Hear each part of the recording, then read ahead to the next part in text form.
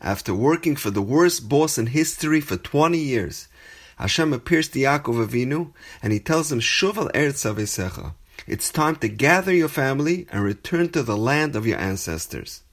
So Yaakov calls a family meeting and he takes Leah and Rachel out to the field and it begins an extensive soliloquy explaining why it was imperative for them to leave. He tells them, I see your father's demeanor. His attitude is not like it was yesterday and the day before. I see the way he's been treating me, and I realize that things are not the same.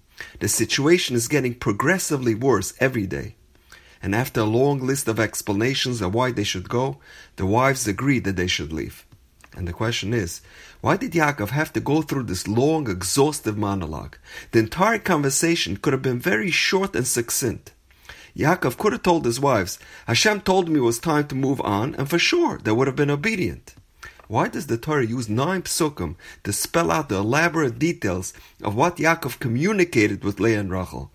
Why not just say, Hashem said we must leave, case closed? So years ago, during a chinuch convention, an administrator of a girls' school asked Reb Shmuel Kamenetsky Shlita whether it was appropriate for a male principal to tell a female student that her skirt was not covering her knees. And Reb Shmuel gave a very profound and memorable answer. He said in his inimitable, gentle style, speak to the heart, not to the knee. What he was saying is, don't impose, don't insist. Explain to them the significance of conducting yourself with modesty. It seems that this piece of advice is not only effective for teenagers who might be at risk if dealt with too harshly, it's great advice when speaking to anyone in general. The Shlach Kodesh uses this same concept to explain why Yaakov didn't tell his wives in absolute terms, we must leave your father's house. But he first prefaced his remarks by telling his wives, V'hine enenu imoy ketmal shilsham. And he provides a very interesting insight. When a person wants someone to do something for him or behave in a certain way, whether it's their spouse or children, employees, friends, it's not proper to coerce them to do it, even if he has the ability to do so. Even if he has the means to dictate in absolute terms, this is the way I want it done, or my way or the highway. Says the Shlah, this is not the proper approach on how one needs to conduct themselves.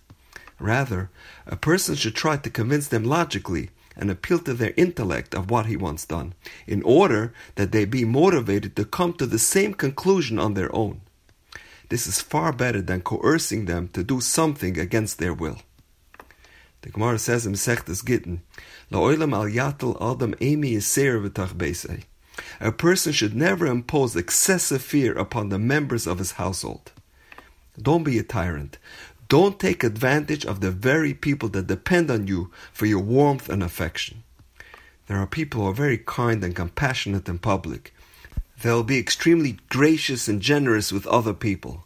However, when they come home, they turn into ruthless dictators, preying on the vulnerable, imposing their will and enforcing their decisions without consulting the members of their household.